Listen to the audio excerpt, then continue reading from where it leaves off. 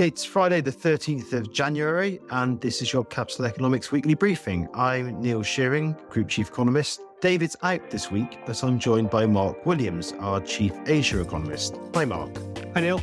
Coming up, we'll be hearing from our US and Canada teams about the latest on the growth and policy-making fronts. But I wanted to start with China, where the sudden move away from zero COVID restrictions, as well as policy easing on other fronts, has global markets excited about a boost to growth as its economy reopens. Mark, this has obviously been a major shift and it's having a stark impact on activity in China. Can you talk us through what you're seeing on the ground? Well, in brief, we're seeing a much faster recovery in activity than we had expected. I mean, it's only really at the beginning of December that the zero COVID policy was abandoned, and then COVID started to spread around that time very rapidly through the country. The result of that is that on some quite credible estimates, 70, 80, in some places 90% of people have already had COVID, and those that have recovered are on the streets. So we've been tracking things like the number of people going on the subways in major cities across China. In late December, that was lower than it was at the trough when Shanghai was in lockdown. And the number of people traveling in late December was under half of what would be normal. By early January, i.e. now, we're back to about 80% of normal. So we're not quite there yet, but the recovery in activity has been really strong. We see the same with people going back to their hometowns for Lunar New Year, which is on New Year's Day is January the 22nd this year. We're looking at about 50% of the normal number of journeys being made this far out from Lunar New Year. So depressed relative to the pre-pandemic norm, but that's substantially higher than we saw last year, or actually the year before. So it's the best Lunar New Year in terms of travel volumes for 3 years. And I suspect that a lot of people are perhaps putting off journeys until they see the situation back home, they get better from COVID. And so I suspect that we'll see actually quite a big pickup in journeys closer to the time. So the short answer is things are getting back to normal a lot quicker than we would have thought. Yeah, we'll come on to what it means for the economy. It's really stark how a couple of weeks ago we were talking about a difficult reopening for China, bumpy path ahead. It looked like the healthcare system could buckle under the pressure of infections, rising infections. That doesn't seem to have been the case. Enormous pressure on the healthcare system, but hasn't buckled. And now we're seeing an increase in mobility and passenger traffic and so on and so forth, and the economy rebounding. What do you think is behind that? Well, we have to be a little bit careful. We don't really know in great detail what's going on in the healthcare system, and anecdotal reports suggest it is pretty bad. And most of our anecdotal reporting is coming from the major cities, Shanghai, Beijing, which are by far the best resourced parts of the Chinese healthcare system.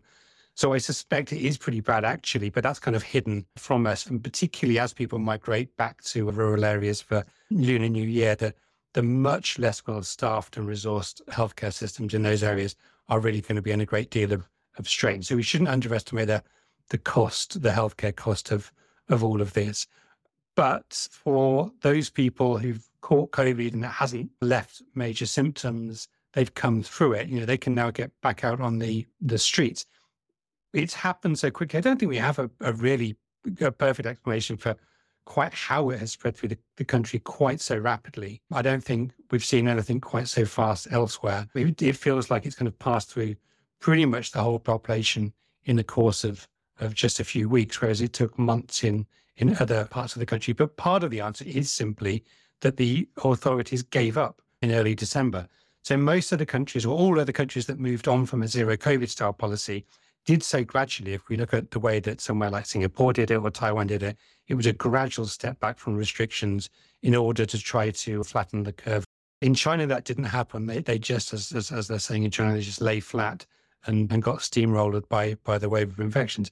This is, very bad for the healthcare outcome, but for the economy, it has meant that it's come through remarkably quickly. Yeah, let's talk about the economic implications of all of this. We put a note out over the past week reassessing our forecasts for 2023. Talk us through those forecast changes. Well, as I said, we had expected the disruption from the spread of COVID to last through much of the first quarter of this year, but actually it seems to have ended almost before the quarter began. So we're seeing a much quicker recovery in activity. That's brought forward the recovery that we had expected by 2 or 3 months. On top of that, there's also signs of other policy shifts underway that the government is lining up in a number of areas to try to support growth. Perhaps most notably, it seems to be walking back the three red lines in property. And this means, I think, that we're going to see a rapid return in confidence. Consumer confidence has been in the doldrums. We might well see a pickup in property sales. That's going to help the property sector as well. So by the second half of this year, the economy is going to be in a much stronger position than we had previously thought was likely. So we've lifted our growth forecast for this year to 5.5% across the year as a whole on both the GDP measures as released by the government. And actually, in reality, we think growth is going to be around that kind of level. Previously, we thought the economy would only expand by about 2% this year, and the government would admit to growth of about 3%. So it's a pretty sharp rebound. But some context perhaps is useful for this. It's not quite as strong as the rebound that we saw in China in 2020, where China had a similar recovery in terms of domestic activity, but was also propelled by the strength of global demand for China's exports. That has been going into reverse recently. So although on the domestic front, everything will be economically going very well for China over the next few months, it is still facing this headwind from a weaker global economy. And that means that the recovery this time won't be quite as strong as the one we saw in 2020. Yes, let's talk about the consequences for the rest of the world. We've pushed up our forecast for China's economic growth this year. Really, that just pulled forward activity in 2024, though. So we have a faster rebound in 2023, slower growth in 2024. But clearly, the world's second largest economy. This has implications for the rest of the world. How do you see that playing out? Well, the sorts of activity that are going to be recovering very strongly over the next few months are primarily in the service sector. So people are going to be going out to restaurants, they're going out to shopping centers, they're maybe going to hotels. These are parts of China's economy that are not at all import intensive. They don't really benefit the rest of the world through the trade channel. So a lot of the activity won't really benefit the rest of us. One area where it will do is through tourism. We're likely to see a really big increase in the number of people traveling out of China over the next few weeks, really. I think that the rebound in tourism come quite quickly. And so tourist destinations all around the world are likely to see a big increase in Chinese tourists. The major constraint there will be in terms of flight capacity. So as quickly as airlines are able to get capacity back, I think that tourism will rebound. The other area where China's rebound will, I think, have a palpable impact on the rest of the world is through what it does to commodity demand. So more people traveling around China, more fuel demand, that's likely to lead to higher global oil prices than would otherwise have been the case. And a bit of a recovery in the property sector will also put some upward pressure on industrial metals prices. So the impact of that for people outside China very much depends on whether you're a commodity consumer or a commodity producer. So consumers of oil, most of us will have slightly more expensive oil, but this is good, obviously, for the commodity producing parts of the world. And for central banks around the world, which have been hoping to see big drop-offs in inflation, well, this is maybe one thing that will prevent those drop-offs in inflation being quite as sharp as might otherwise have been the case. What about the longer-term outlook for China? We've spoken in the past about the structural problems at the heart of China's economy: too much savings, too much investment, too much centralization in terms of the allocation of resource in China's economy, and how that manifests itself in weaker productivity growth. The demographics are ugly too. To what extent have any of those problems gone away or got worse? Once we're through this reopening rebound, what's China's economy going to look like, do you think, in the kind of medium term? Well, I think it's hard to make the case that the medium-term outlook has noticeably improved really over the past few months. The leadership has removed some of the significant brakes on near-term growth, most notably zero COVID, but also the relaxation of the three red lines on the property sector. So that's going to allow a near-term rebound. But the property sector still faces major structural challenges. The biggest one, the fundamental one really, being that China's population is no longer growing. Urbanization has slowed to a trickle, and it just doesn't need to be building ever more houses every year. And the developers have levered up as though that were the case. So that problem hasn't been solved. And that is just one example really of the broader issue of China's growth having been so much driven by investment over the past few decades, and China now having already built out a lot of the capacity that it's likely to need over the next few decades, whether that's in industry, in the property sector, or in infrastructure. So the medium-term outlook, I don't think, has improved on that front. And I think you could make a pretty strong case that in some ways it's worsened. The way that the leadership mismanaged zero COVID, didn't take advantage of the period that zero COVID gave China to vaccinate the most vulnerable people, I think really undercuts the argument that the leadership in China is very strategic and is always thinking about the long game rather than being reactive, as some governments elsewhere are sometimes characterized as being. Ultimately, zero COVID just collapsed, and they had not prepared for the eventuality that infections would spread. This was foreseeable. Many people warned that it was likely to happen and said that the vaccination rate of the elderly should be increased, but almost nothing was done until right at the moment that it all fell apart. This is a signature policy of Xi Jinping, something that he has owned. So it shouldn't really give us any great confidence about his other signature policies, whether that's in terms of boosting self-sufficiency or more broadly boosting China's growth. So a faster than expected turnaround, but structurally not much has changed. Yes, I think that's right. The outlook right now is looking a lot better. I think 2023 will be characterized by a bit of euphoria, really, in some places in China emerging from zero COVID. But as the year goes on, these long-term problems are going to come back into focus. They haven't gone away. That was Mark Williams on China's rebound. Look out for our coverage in the coming week of the official Q4 GDP data release, where we'll be looking at how the economy responded to the fundamental break with the zero COVID regime in December.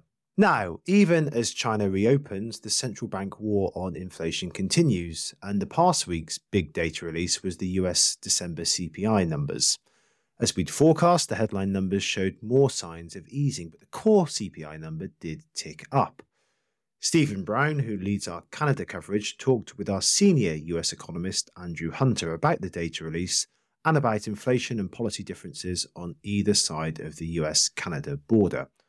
Stephen starts by asking Andrew if the US core inflation story remains a concern.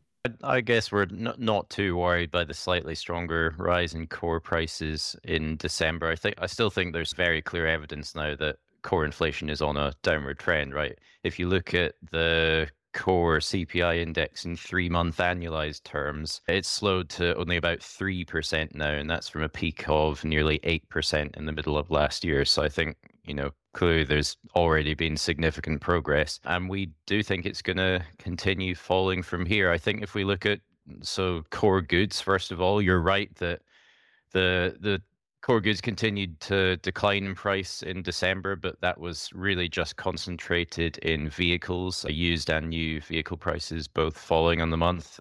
We had some other categories of goods price rebound a little bit, but I still think the general trend there has got to be downwards. If you look at the wider evidence, that we've had the impact of the stronger dollar pushing down import prices. You've had a collapse in global shipping costs over the past year or so.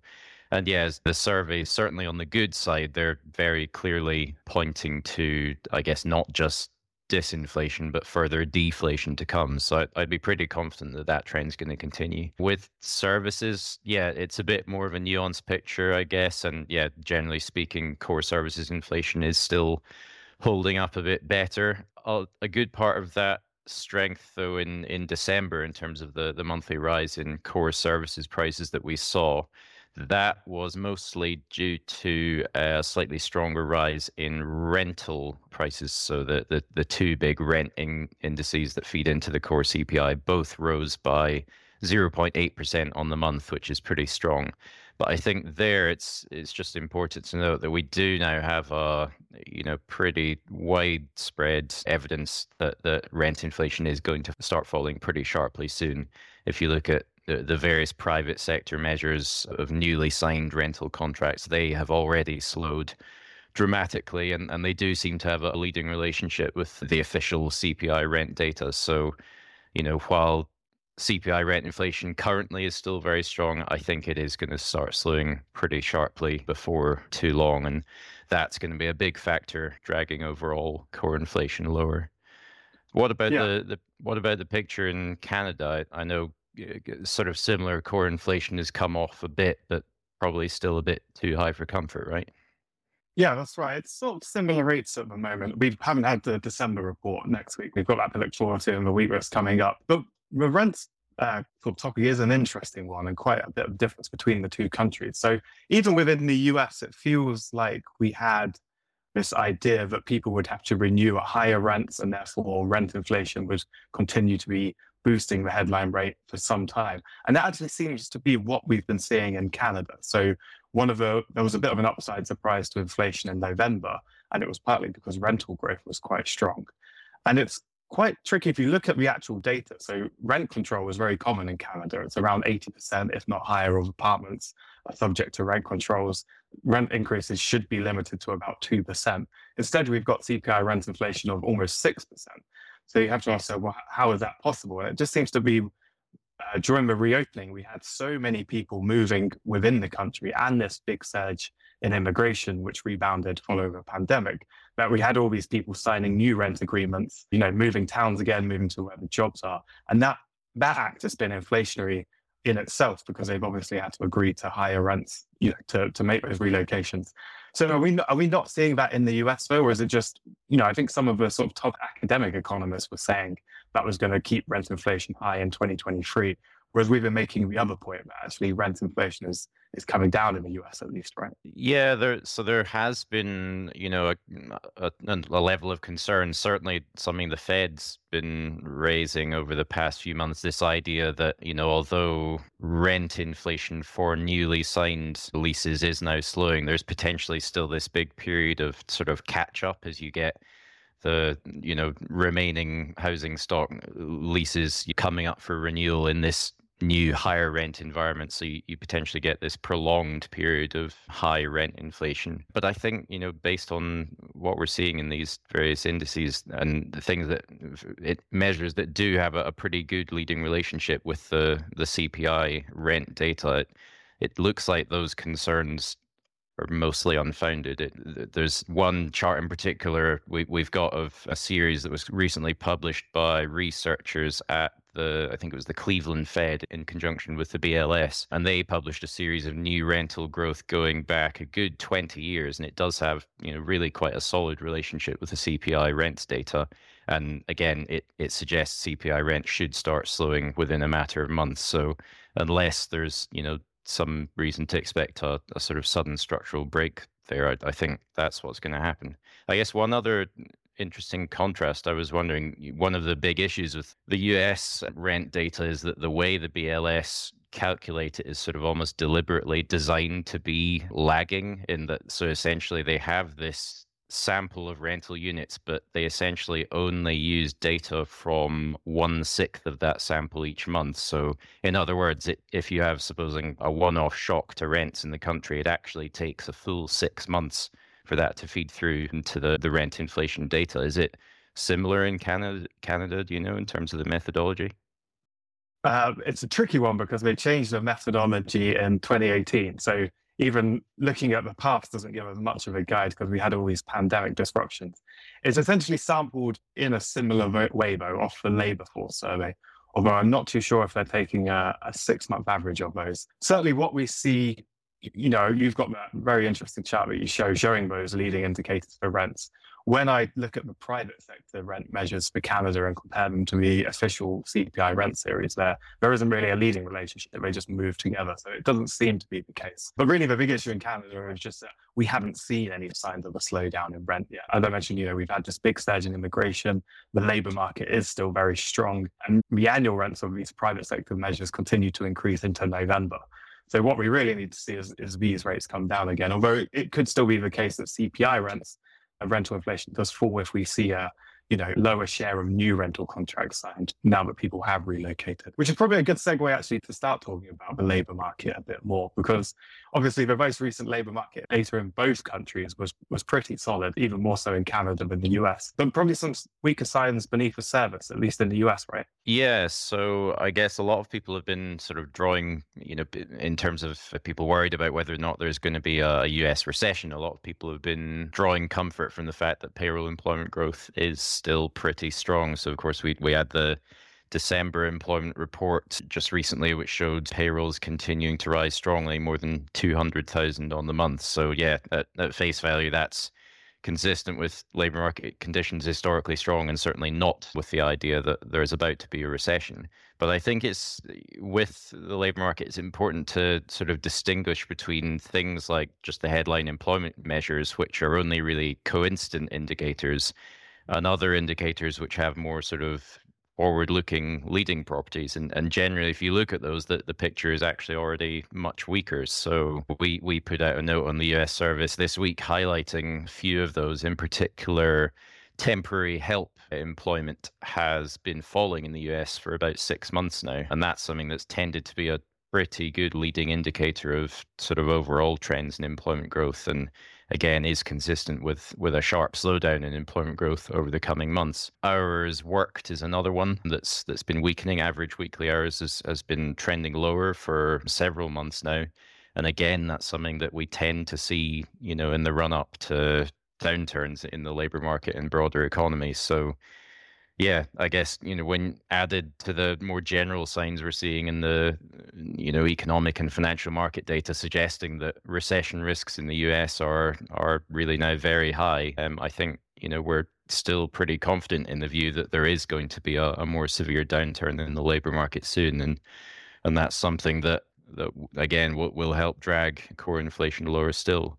As you mentioned, I do think it's quite interesting the similarities between the US and Canada, though, in that labor market picture, in terms of headline numbers looking pretty strong, but weakness under the surface, right? Yeah, it's been similar. But I think we would certainly say that Canada still seems to be holding up a bit. So we have had some weakness in temporary employment, but some of that does seem to be a bit of statistical mirage related to temporary employment over the summer, which is still being picked up in the 6-month averages. And then the other big difference between the two countries is this full-time employment. So that has been weakening in the US, right? But it's actually continued to strengthen and driven most of the gains in Canada.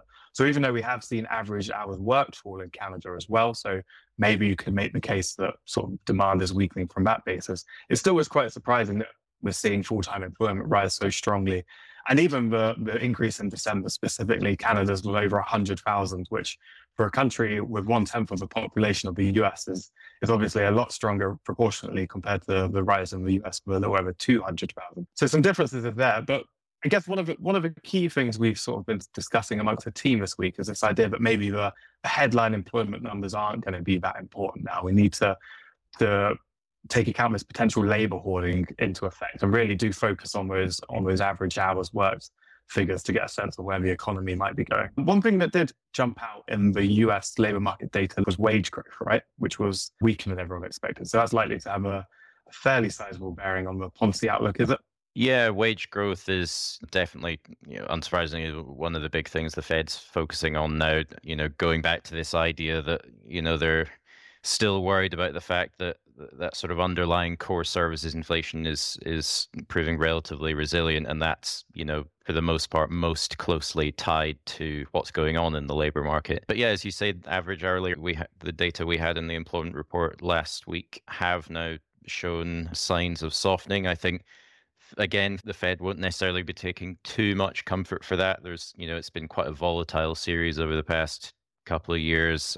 In particular, there's also some concerns about possible compositional distortions because it's not a measure that controls for that kind of thing. The big one in the US is going to be the employment cost index, which is a quarterly series only, but we get the Q4 data at the end of the month, actually just before the Fed will be meeting to make its next policy decision. So it looks like that's going to be a key factor sort of swaying the near-term policy outlook. But based on what we're seeing in the labor market data more generally in terms of, signs of easing slack and the job openings, job quits data, things like that, I still think there's a pretty good chance that we'll see some slowdown in wage growth in that employment cost index measure starting to feed through. And yeah, again, if we're right that the labor market is headed for a more serious downturn, then clearly wage growth is only going to follow it lower. Yeah, certainly seems some convincing reasons, but the Fed is still presenting a very hawkish message, right? It doesn't seem to want to shift its view materially anytime soon. Yeah, so it looks like the pace of tightening is probably going to slow again. The meeting at the end of this month, it looks like they're probably closing in on a 25 basis point hike. But yeah, as you say, they're not really entertaining any talk of, pausing rate hikes, let alone talking about looser policy just yet. I think to some extent, that's sort of understandable. It makes tactical sense if they don't want to start talking about, easing up and the possibility of looser policy until they're absolutely sure that, the inflation problem really has been, to a large extent solved and inflation is headed sustainably back to their target. I think at the moment, clearly they're not yet confident enough to be able to make that decision. So yeah, looks like they're going to keep hiking rates over the next couple of meetings, we think, and then hold them for a while. But over the course of this year, if we're right that a recession is on the way, we're going to get a period of labor market weakness, slowing wage growth, on top of the pretty clear downward trend in core inflation that's already underway and we think is going to continue. I still think there's a good chance the Fed will be cutting rates again a lot sooner than they're currently suggesting. We're still expecting cuts to begin before the end of this year. The short term it's an interesting contrast with the Bank of Canada, really. You sort of mentioned it. It makes tactical sense to continue to present this hawkish message. But when we look at the inflation data, the employment data, even the activity data, it's broadly similar in both Canada and the US. But the Bank of Canada has definitely presented a lot more of a dovish message, telling us it may have already finished its hiking cycle. At one point, markets were already pricing in the idea that December marked the last interest rate hike. That has switched now, given some of the most recent data. But I do wonder why the two central banks are taking this different approach. I mean, it might just be that, we have much higher house prices, greater financial risks, arguably in Canada. But maybe the Bank of Canada is a bit more attuned to those downside risks in a downside scenario in which the central banks hike too much. Or maybe it's just that the Fed more has an eye on its role as the gatekeeper of global financial conditions. So really its actions are a lot more important in terms of what they mean for global markets than what the Bank of Canada is doing. And that's it for this episode. You'll find all of our coverage on China's reopening, Fed and Bank of Canada policymaking, and much, much more on our website, capitaleconomics.com. And don't forget to subscribe to this podcast on Spotify, Apple, or wherever you get your podcasts. But until next week, goodbye.